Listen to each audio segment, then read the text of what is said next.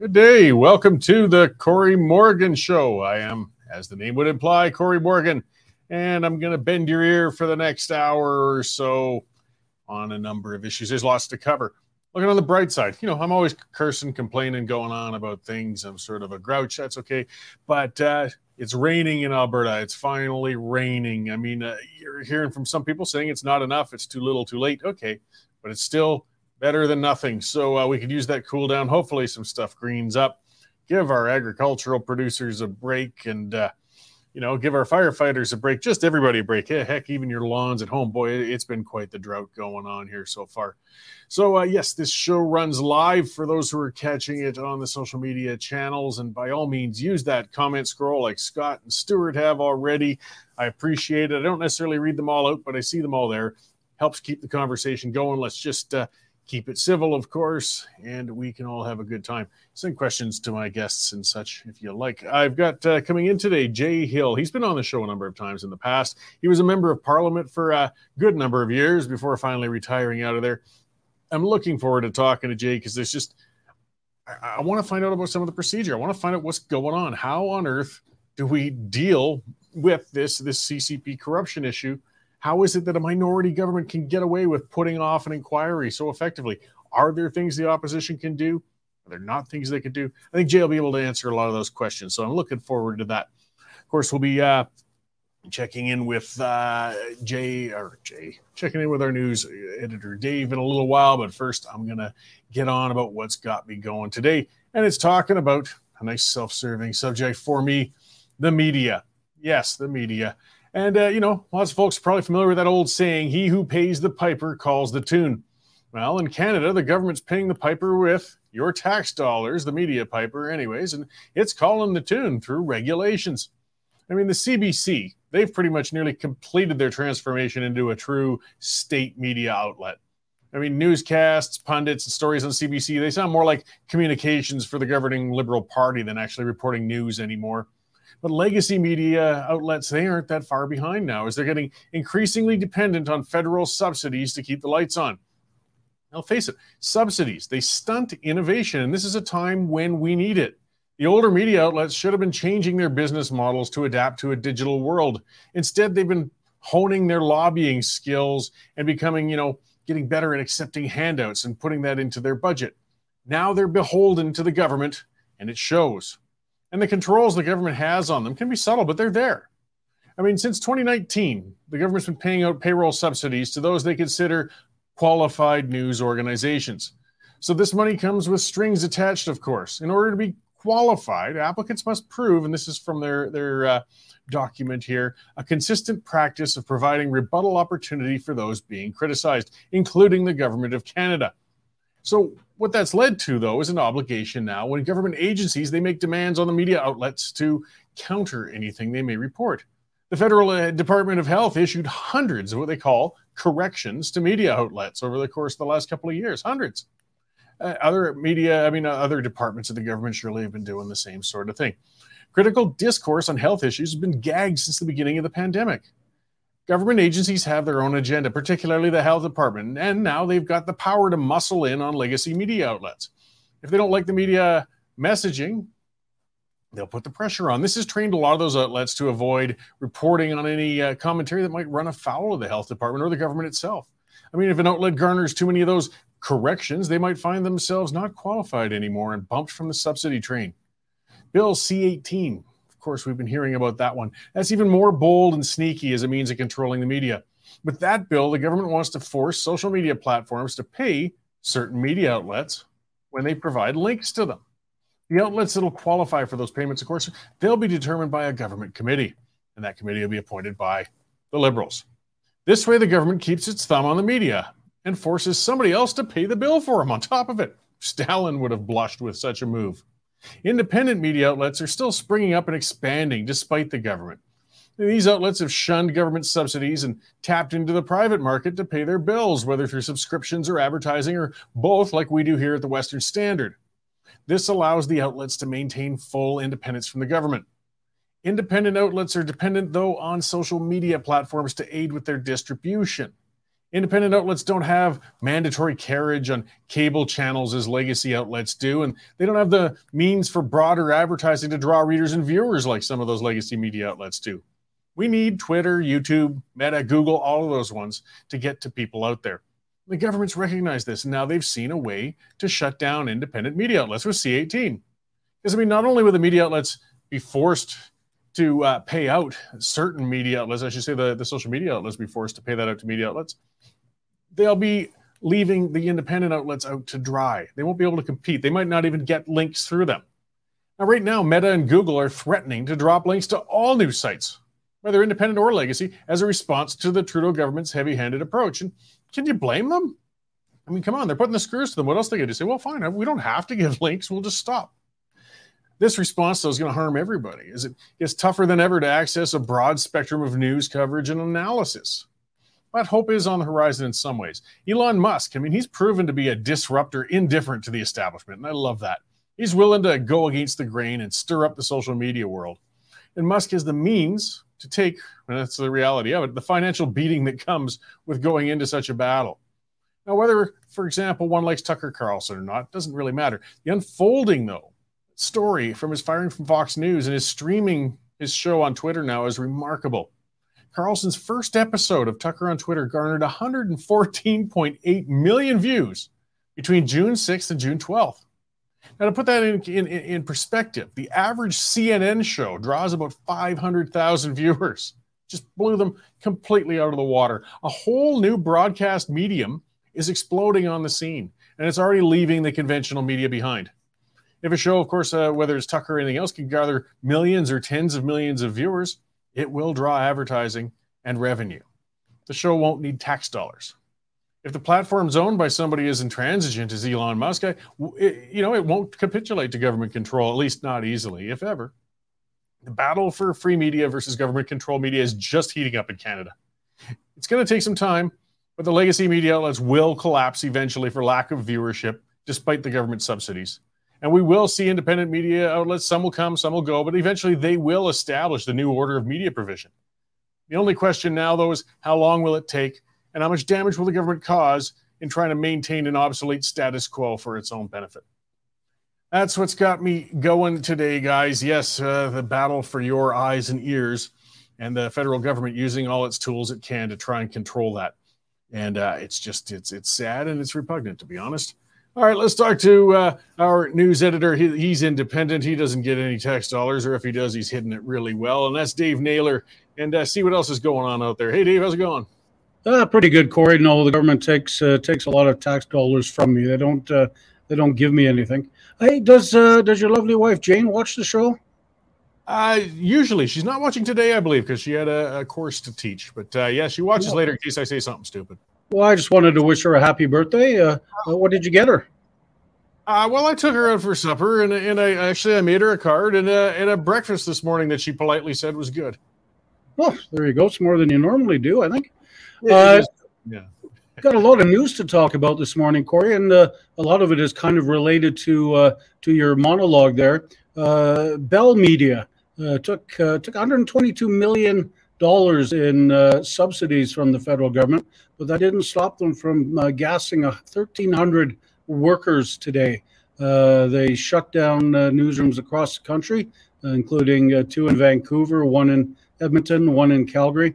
And they're going to solidify all their news under sort of one CTV umbrella.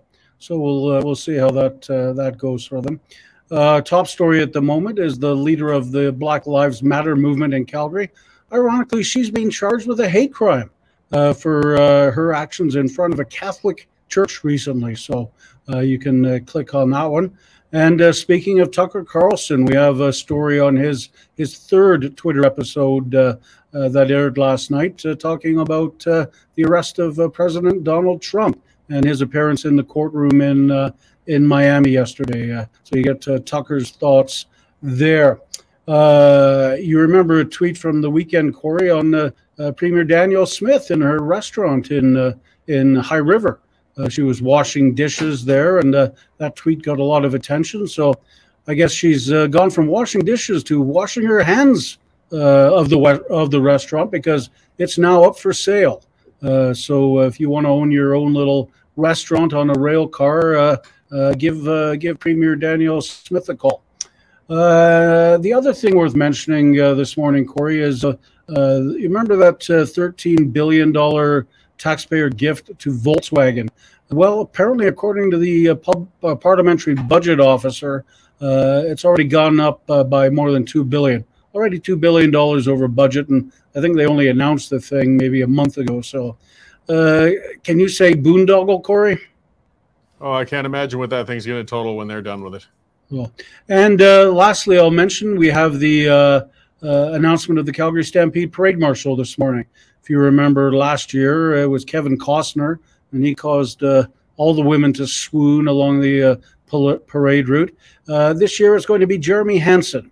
And if that name's not familiar to you, he's a Canadian astronaut, and he's set to be blasted off to the moon through a moonshot, one of the first moonshots in a generation coming up later. So he'll be leading the parade this year, Cory. Right on. Well, it's a lot busy one in the newsroom today, Dave. I'll let you get back to putting that up there so you can continue to stay free from government largesse and keep getting those stories up. Absolutely. We wouldn't do it if we were, right? No, I wouldn't. All right. Thanks, Dave. Thanks. So, yes, that was our news editor, Dave Naylor, from the newsroom. As you can hear, yes, lots of stories, guys. We put stuff up there all the time. And we blow the legacy media outlets out of the water. There is constant stories going up. We've got reporters across the country, unique content. The reason we can do it kind of ties into my rant. I'm segueing it together is because you guys subscribe. And that makes us accountable to you. I mean, as opposed to what I was talking about with legacy media outlets. When they take the money from the government, they become accountable to them. $9.99 for a month, guys, $100 for a year, and you get full unfettered access to all of our stories, our columns, and all that good stuff. Plus, of course, you support us, support this show, and keep us rolling. So if you're already a subscriber, thank you very much, guys. You can go to westernstandard.news and get straight through to it. And if you're not a subscriber yet, come on, get on in there, guys. westernstandard.news/membership. And it helps keep us rolling and keeping these shows going. So, yeah, a lot there, And as Dave mentioned, so Bell Media, and this shows the subsidy route, and this kind of gets to the end of the monologue I gave. What I do believe that these large outlets are still going to crumble. It doesn't matter how many tax dollars get poured into them. So $122 million poured into Bell Media. And what do? They laid off 1,300 people and shut down a bunch of radio stations. They won't adapt. It's similar to what I was talking about before. These are AM radio stations. One of the ones they shut down was 1060 in Calgary, an AM platform. It had been running the last couple of years just playing comedy clips. It was Calgary Funny Radio or something like that they called it. I couldn't imagine they were drawing much for ad revenue, and finally they just pulled the plug on it. I'm dating myself, but I remember in the 80s when I moved to Calgary, that was AM 106. That was the All Hits 106. It was a huge radio station in the city back then, very big. But times change. That station probably should have disappeared 10 years ago, to be honest. And I'm not celebrating the losses of jobs or the people that are in them, but they have to adjust to the changing atmosphere. Who listens to AM radio anymore? Well, I do in my car now and then, but I'm one of the last of them going on out there, guys. I mean, it's streaming, it's online, it's, people, you see the earbuds in with the next generation. They're not listening to radio stations. And if these companies weren't being subsidized all this time, then these stations would have adapted perhaps, or these outlets in general, and some of those jobs perhaps could have been saved. But as it is now, we gave them the money, we got little to nothing of benefit out of it. And now they're going to centralize further, as Dave said, into just CTV. So we're getting fewer and fewer outlets, and none of these outlets are really going to want to ever be too critical of their sugar daddy in Ottawa, where they might find the pin pulled on their subsidies. Not a good situation. But hey, we're still here, and that's what's positive out of this, as are some of the others, Rebel, True North, Epoch Times. We're going to spring up like weeds. We won't let them get away with stopping the information getting to you.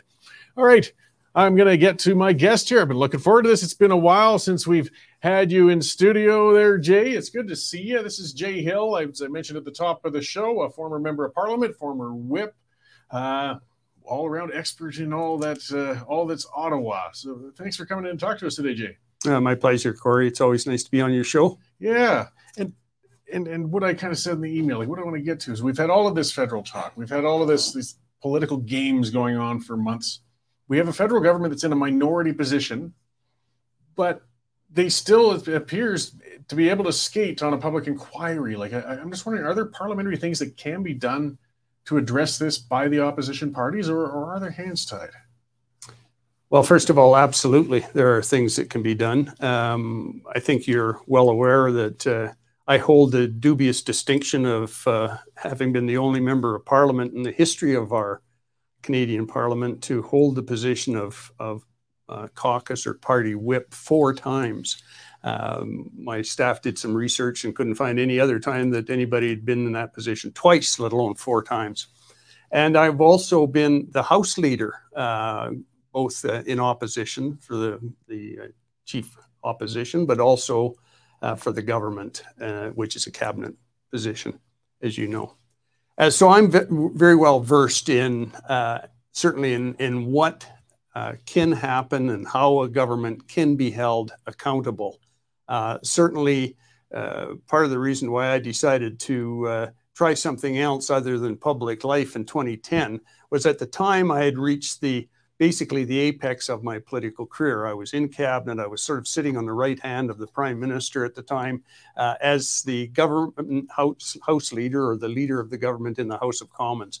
And as such, in a minority parliament, it's a very, very difficult position normally. Certainly for a conservative it is, because you have to negotiate with the other parties, Cory, bill by bill, motion by motion, daily, sometimes hourly, to try and get anything done for the government's agenda to get it through Parliament. And of course, with Conservatives, we don't have any natural allies. All the other parties are, shall we say, left of center. And so it was immensely stressful for the 2 minority parliaments that we had from 2006 to 2011 until Prime Minister Harper won his one and only majority. So I fully recognize what can be done and what can't be done when it comes to negotiating with the other parties. Sadly, for Canadians, we have an opposition party, the NDP, under the leadership of Jagmeet Singh, that has given our Prime Minister free rein to do whatever the hell he wants. And that's totally unlike the way we were held accountable, Harper Conservatives, in those 2 minorities that I was a part of.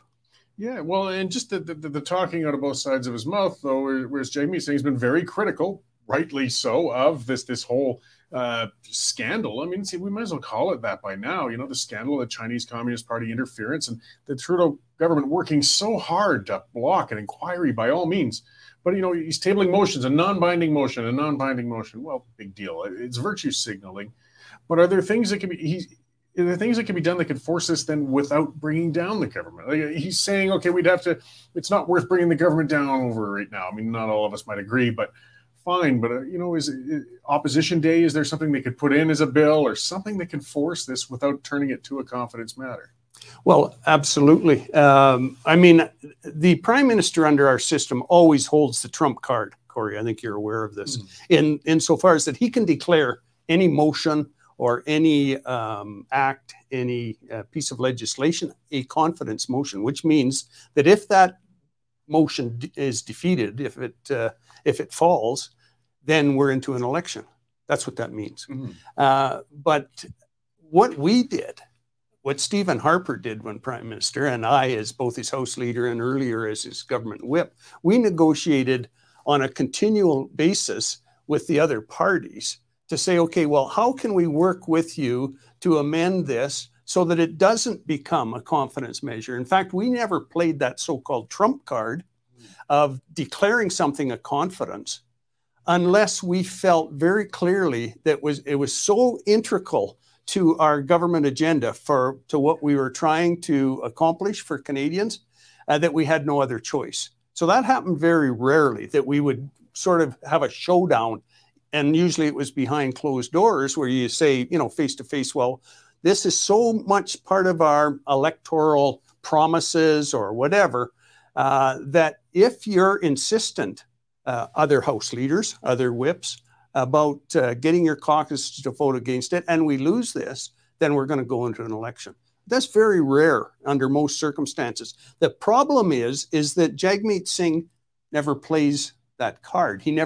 I'm sure he never says to the Prime Minister, or maybe behind closed doors, the Prime Minister indicates all the time to him, well, you know, if you go against this, Jagmeet, we're going to be into an election. In other words, he's playing that fear of a confidence motion constantly.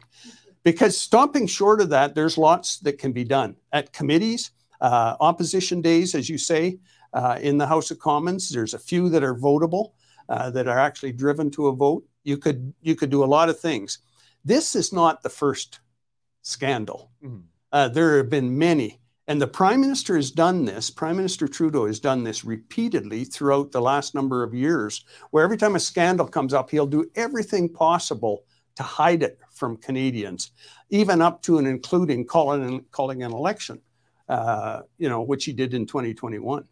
So it's just really, it comes down to having an extremely weak opposition party led by someone that doesn't want to see an election because he fears for himself in his leadership position, and he fears for his party's fortunes. Oh, yeah, and I understand that. I mean, Jagmeet Singh's as close to power as he will ever get. He knows that, come the next election, he might not be in such a position again.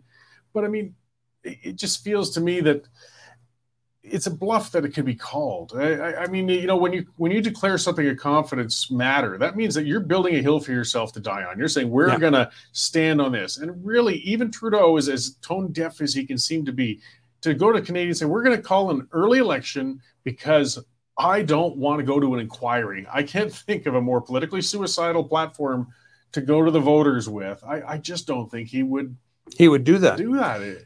So to answer your question, yes, an opposition day. Certainly we had tremendous challenges at each and every committee. As you know, the Procedure and House Affairs Committee has been studying this issue, if you will. They called the, I forget what he's called now, rapporteur. Mr. Rapporteur, yes. Yeah, Mr. Johnston. Before them for a 3-hour testimony about a week ago. Yeah. I think a week ago yesterday. And, put him on the hot seat, asking questions about why his report basically said, well, no, he didn't think a public inquiry was necessary. Starting next month, had he stayed in his job before he resigned, he was going to start public hearings. Well, public hearings do not have the strength and do not have all the tools that a public inquiry have, as I'm sure you're aware. Mm-hmm. For example, a public inquiry is very much like the powers of a standing committee or even a special committee of the House of Commons. They have rights very similar to courts, where they can subpoena you and say, you will show up on this day to give evidence and answer questions. Public hearings, which Mr. Johnston allegedly was going to do, you cannot.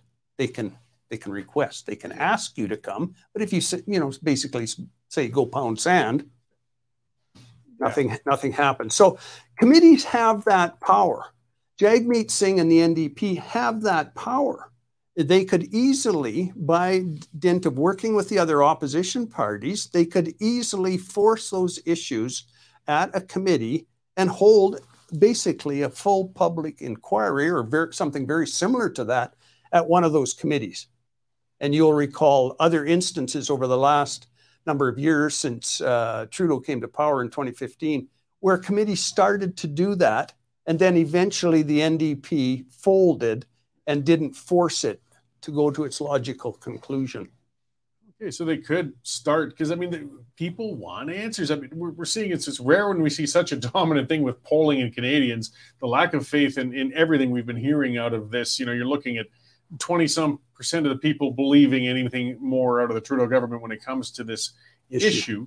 The numbers supporting the government are higher than that. Okay, they don't want to go to election, but they want to get to the bottom of this. They want to find out just what the heck is going on. We've had some very direct meddling, and it just flabbergasts me. Our system isn't working like it should. If we can't, in a minority situation, get a real deep dig into something this important, it doesn't bode well for us. Well, and I think it really hinges to a large extent, and I say this very sort of sadly, that it hinges on the topic you were discussing just as I came into the studio, which is the basic neutering of our national media. Why aren't they on to Jagmeet? Why aren't they calling bullshit on Jagmeet Singh when he stands up and rants and raves about scandal after scandal and does nothing when he has the power to do that? All he has to do is sit down with the Conservatives and Bloc and say, okay, let's devise a common strategy of how to get to the bottom of this at whichever committee, Ethics Committee, Procedure and House Affairs, pick a committee, doesn't matter. They all have the same powers. And say, we're going to work together. We have the majority of votes on that committee because it's a minority government. And we're going to force this starting tomorrow, next time that committee meets. And we have the power to have that committee meet all summer, right through the heat of summer. It doesn't have to rise when the House rises, next week or whenever it is. They have that power.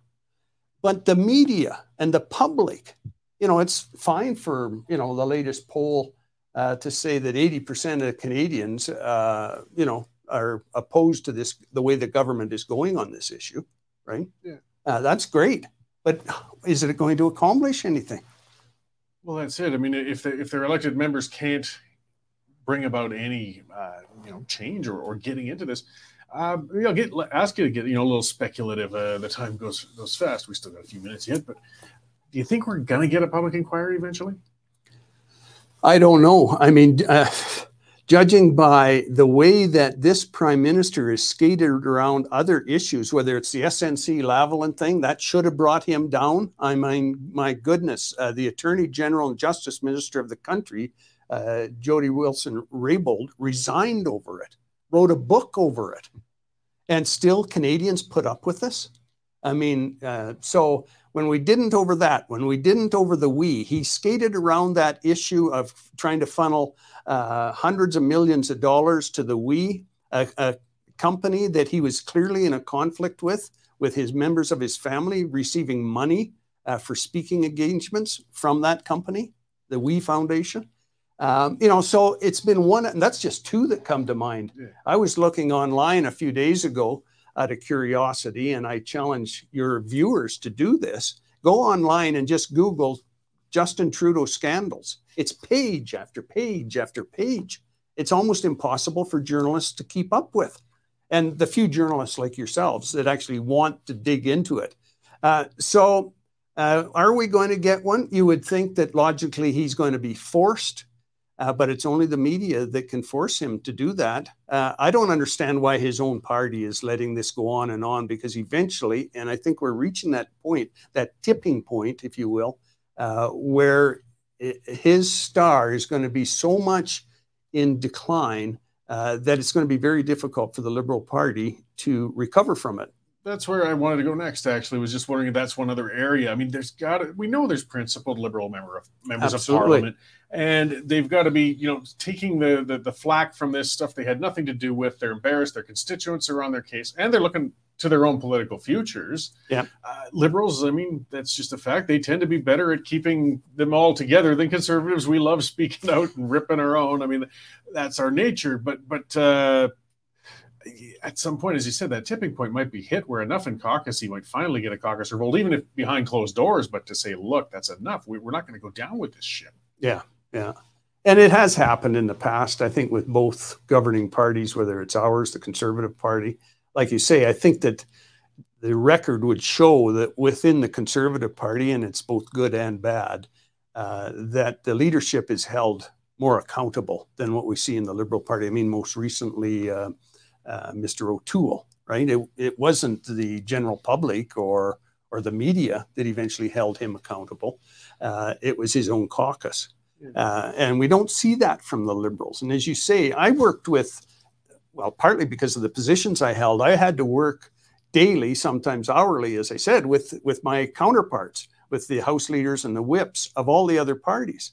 And I found most of them were very respectful and, putting forward an alternate point of view, but you could work with them.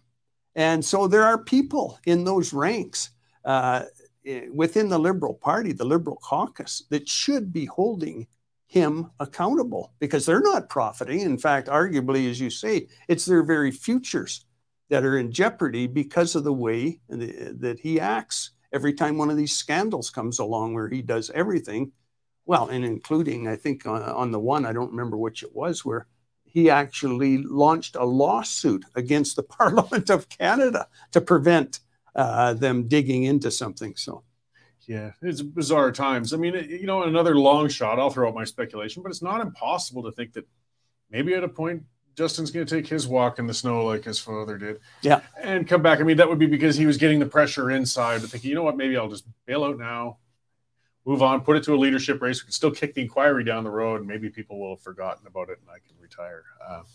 Yeah. No, I think that everybody runs their term of office and has to come to that decision, and some people are forced out.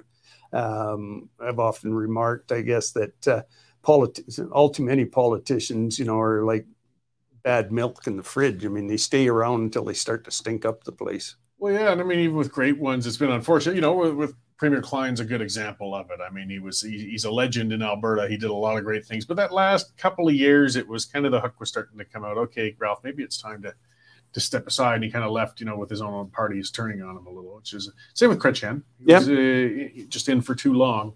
Yeah, but just not seeing it with Trudeau yet. No, we're not. And I think that partly because of a lot of things. We've never been in a situation in our country where the major media has become the propaganda arm of the government through subsidization. That's never happened before until Justin Trudeau. And so that puts a very unique perspective on everything that's happening in and out of Ottawa. And had it not been for that, there may have been enough pressure from multiple sources, not just one of the lone voices in the wilderness, the Western Standard out here in Calgary saying these things, digging into these things, or Rebel News. You know, they're very few and far between.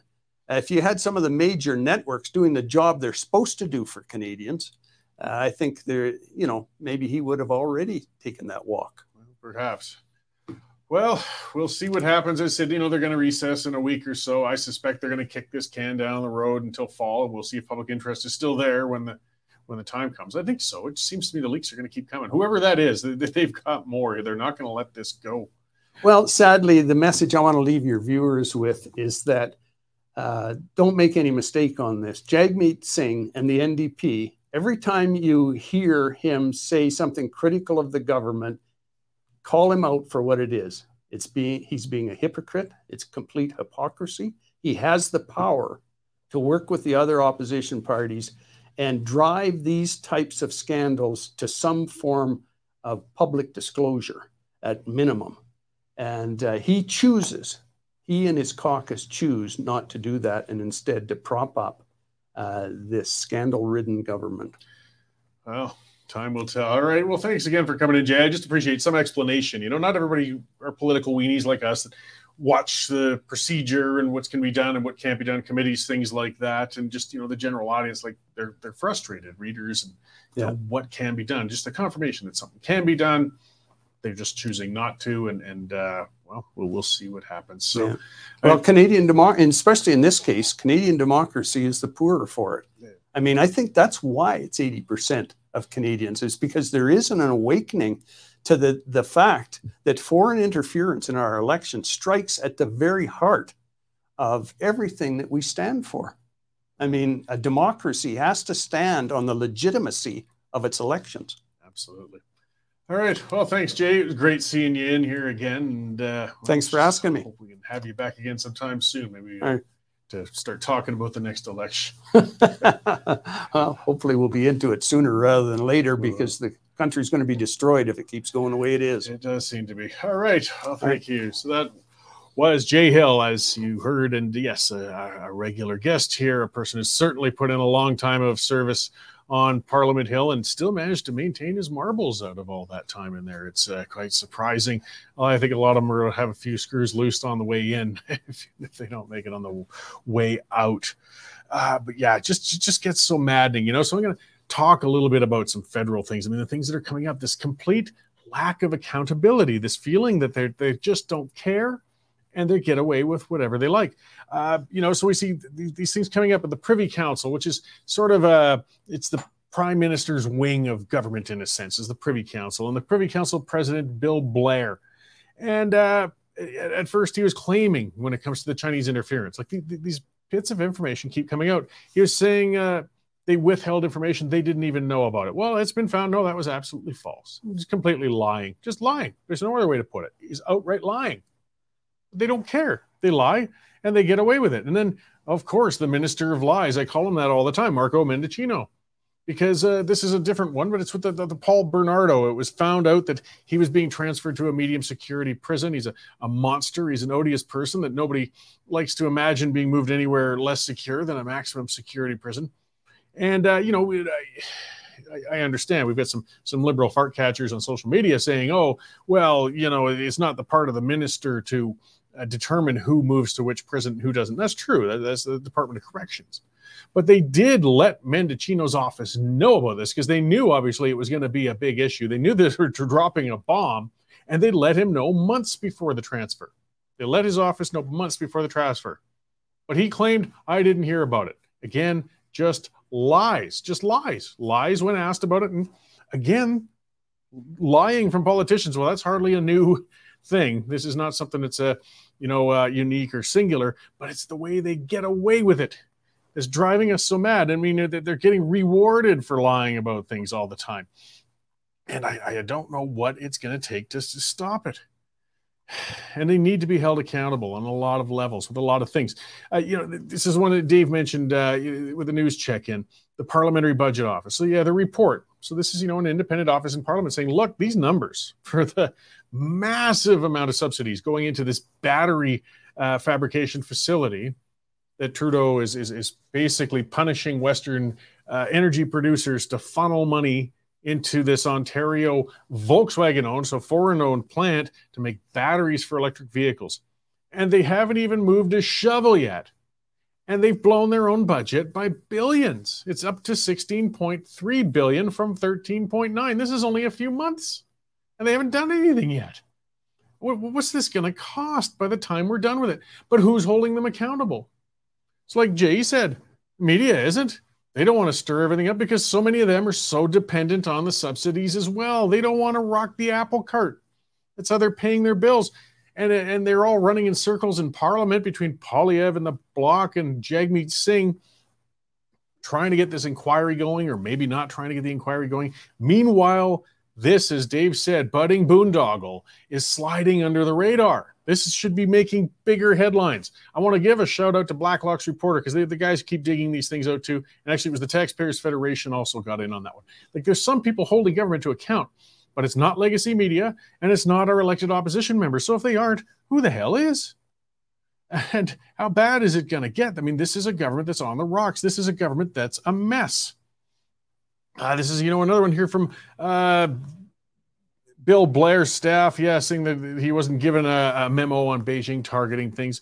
Melanie Joly, a lot of people speculate as to why she's in such a position of power. She's a federal minister, but apparently she showed up at a party. It was a scandal because there was a senior official with the Russians who showed up, and she didn't. Her staff again said she said they didn't tell me. I didn't know. Well, these are cabinet ministers. These are some of the most theoretically powerful people in the country, and they never seem to know what's going on under their feet. It's always their staff apparently just running around rampant, and no, they're just lying. They're lying. But, if it works, you're going to keep doing it, I guess, eh? And this is another one. This is what really gets to the nub of a lot of things. So all roads keep leading back to the Trudeau Foundation. And people keep screaming, again, they get upset with me on social media when I point that out. It's just because it has the name of Trudeau. It doesn't mean it has anything to do with the family. Oh, spare me. Spare me. Justin's brother was on the board. Justin's half-sister. Yes, Pierre didn't just have times with Margaret. Half-sister was on the board. Justin's brother, though, was part of what got that donation to the foundation from the Chinese Communist Party. And we've got, the CEO, former CEO of the Trudeau Foundation, Morris Rosenberg. He was running it when they took the $200,000. Now, he's also the guy that the Trudeau government appointed to watch and see if there was any interference in the 2019 and 2023 elections. Yeah, it's this inbred bunch these names keep popping up. And lo and behold, Rosenberg didn't find any interference in those elections. CSIS found interference in those elections. Rosenberg didn't, though. Strange, isn't it? Yet, why? Why is the Chinese Communist Party then obsessed with giving money to this foundation? See, it doesn't buy any influence. That's where Rosenberg was so upset. You can't buy our influence for only $200,000. Well, were you setting the price, Rosenberg? Is that what you were saying with that statement that you put out the other day? No, I don't think that's what you're saying, but maybe if you have a high enough price, you'll admit, okay, you can buy our love for that. They thought they could buy your love with it. And looks like they almost got away with getting that in without people knowing it happened. So, yes, we've got a lot of questions. And then, of course, when we have David Johnston, why was it right from the start when he was appointed at this baloney position of special rapporteur, which is just a fabrication on Trudeau's part, why did people question his objectivity? Well, because he was on the board of the Trudeau Foundation. And then Johnston says, it's outrageous you're questioning my credibility. Here's a couple of big names that'll vouch for me. And lo and behold, those names were on the Trudeau Foundation as well. Guys, what do you get paid to be on the board of the foundation? Seriously, I don't know. A lot of boards are volunteer. A lot of boards just give a small honorarium, but I got no idea.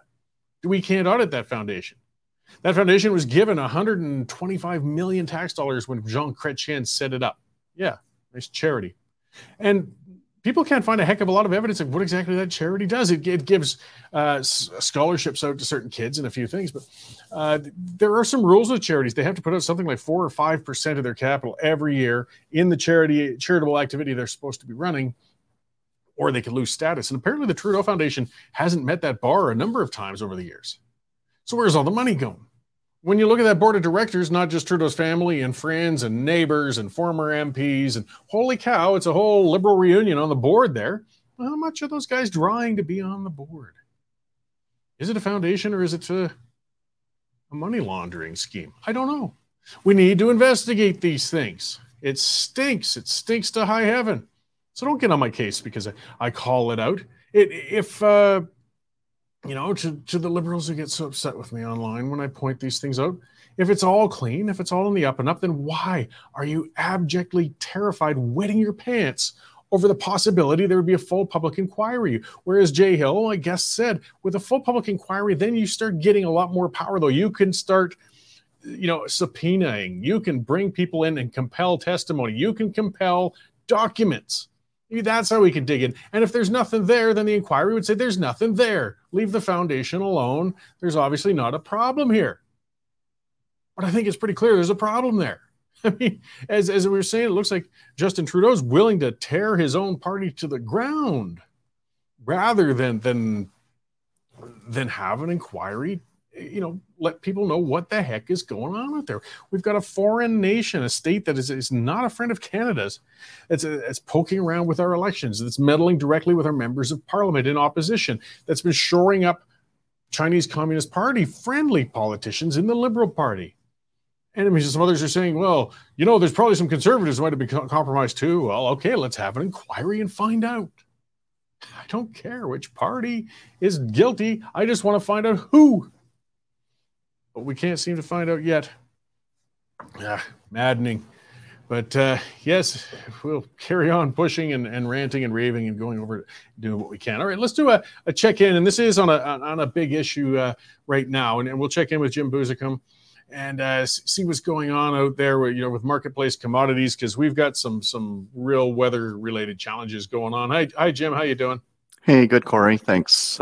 We certainly do have some big weather challenges going on, and I think we're all pretty aware of it in Alberta. I'd say roughly looks like around 80% of the cropland, so the productive land in Alberta would be under moderate to severe drought. And so this first affects, in the farming community, it affects those that are in the cow-calf livestock feeding where hay crops aren't growing very well. They're not getting the moisture, and they're seeing some shortages of hay. I mean, maybe not today yet, but that'll come up in the coming weeks and months. And then furthermore, all the areas that are seeded to the various crops that we grow here. They're also, most of them are still okay right now, but as this drought intensifies, or if it does, we're going to see some yield reductions, that's for sure. So I guess, part of your role is how is this going to affect markets? Is it still, I mean, it's world commodities though. Is it localized enough in Western Canada that it won't have a larger impact all around, or is this going to change things more dramatically? Yeah, it's going to affect things on a local basis. Here in Alberta, mostly. Saskatchewan is actually in quite good shape. They've been getting about normal precipitation. Manitoba's on the dry side, and then to the south of us, trading in Montana. Montana looks fine too. So, yeah, in the scope of world commodity markets, it is still definitely a localized problem. Albeit, if you're right in the thick of it here in Alberta, it does affect you at your farm, and it does affect most Albertans to some extent. I mean, it's not just the farmers. We've seen the fires and all the other things that have happened as a result of the dryness as well. So markets have been steady. I think it stopped the market from going down. We were on a fairly steady downtrend from January until I think the end of May. The last 2 weeks, we've seen the markets actually recover maybe just several percent, on roughly about $10-15 per ton. Now, there's not a lot more upside to it because the world markets are just simply lower than what our domestic price is. So in some aspects, the drought conditions, you could almost say, is priced into the market already. And I guess this brings a risk of just people getting out of the market altogether. Cattle producers have been having a rough go for quite some time. Things such as that with feed, which would lead to a longer term. It's just bad for consumers and producers altogether. Yeah, these things. The long term effect on it is if cattle producers are unable to either get feed for their cattle, or it's really expensive, they're going to cull their herds and reduce their herd sizes, and we're going to feed less cattle. And yeah, ultimately, it's going to mean already a very expensive product such as beef getting more expensive, and I think we all know how expensive food is already. This is not helpful.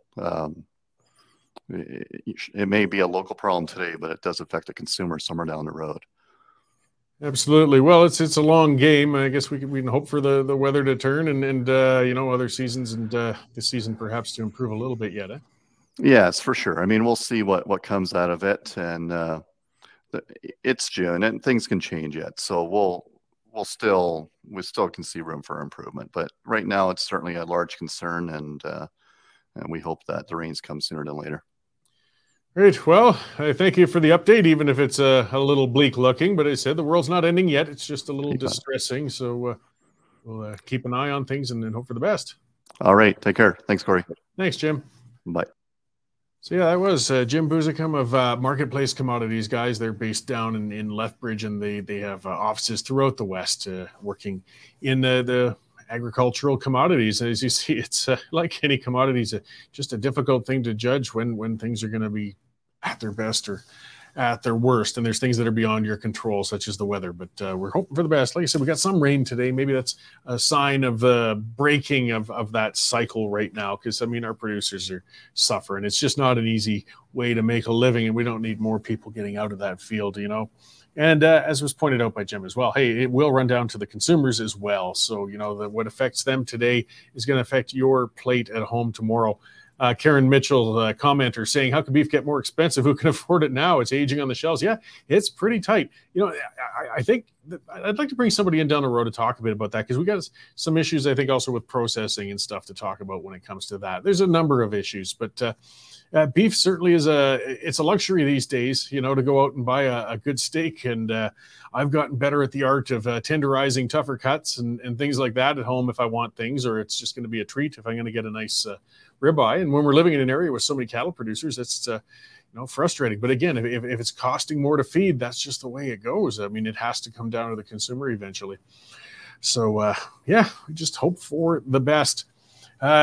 I guess I'll finish up and talking about, something Dave mentioned that was interesting on the front of masochistic business ownership. I used to own, the pub down there in Prentice, and I've talked about that before, and I've written about it. I sold it. The new owners are making a go, and it's just, boy, it's a tough business. Narrow margin, a lot of work, not a heck of a lot of money. There was a picture Danielle Smith put out, Premier Smith, in that rail car diner down in High River. She was working in the dish pit, putting in some time washing dishes there.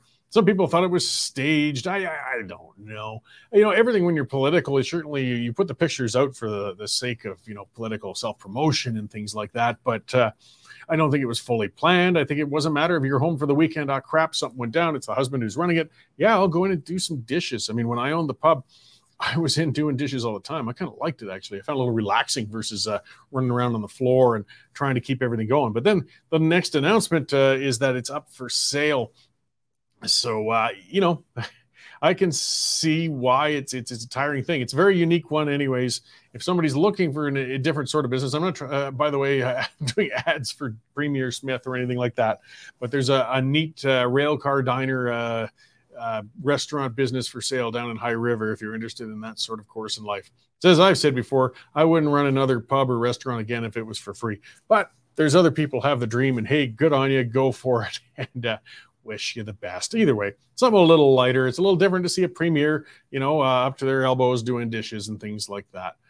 And, Paradoxy saying it's good that she posted that. It shows she's a regular person, not a Sky Palace shot. Yeah, it's she's still connected on the ground with people and hopefully maintains that. I think when they're in too long, they all lose touch with that eventually. But for now, she's still a person who has an idea how work needs to get done. All right, guys, that was a packed show. It was great having Jay in. It was great seeing all you guys tuning in today. I appreciate it. I got to move along here, so thank you all for coming on. I will be back again with a whole bunch more stuff to rant and rave about next week at this time. Here's an update on commodity prices in Lethbridge for today. Cash barley is steady at $4.12. Feed wheat is up $3 at $4.13. And corn is unchanged at $4.08 per metric ton.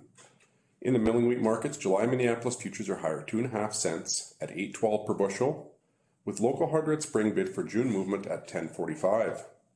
Looking at canola, nearby futures slipped $2.30 at $6.97 per ton, with delivered values for June movement at $16.03 per bushel. In the pulse markets, nearby red lentil prices are higher 0.5 cent at 33.5 cents per pound, and yellow peas remain at $11.25 per bushel. In the cattle markets, August live cattle dropped 277.5 at $171.15 per hundredweight. For more information on pricing or picked up options, give me a call at 403-394-1711. I'm Matt Busicum at Marketplace Commodities. Accurate real-time marketing information and pricing options. Canadian Shooting Sports Association. Without the CSSA, our gun rights would have been taken long ago. These guys are on the front lines helping to draft smart and intelligent firearms regulations and legislation in Canada, and more importantly, educating the public about how we keep guns out of the hands of the wrong people. To become a member, it's absolutely worth every penny.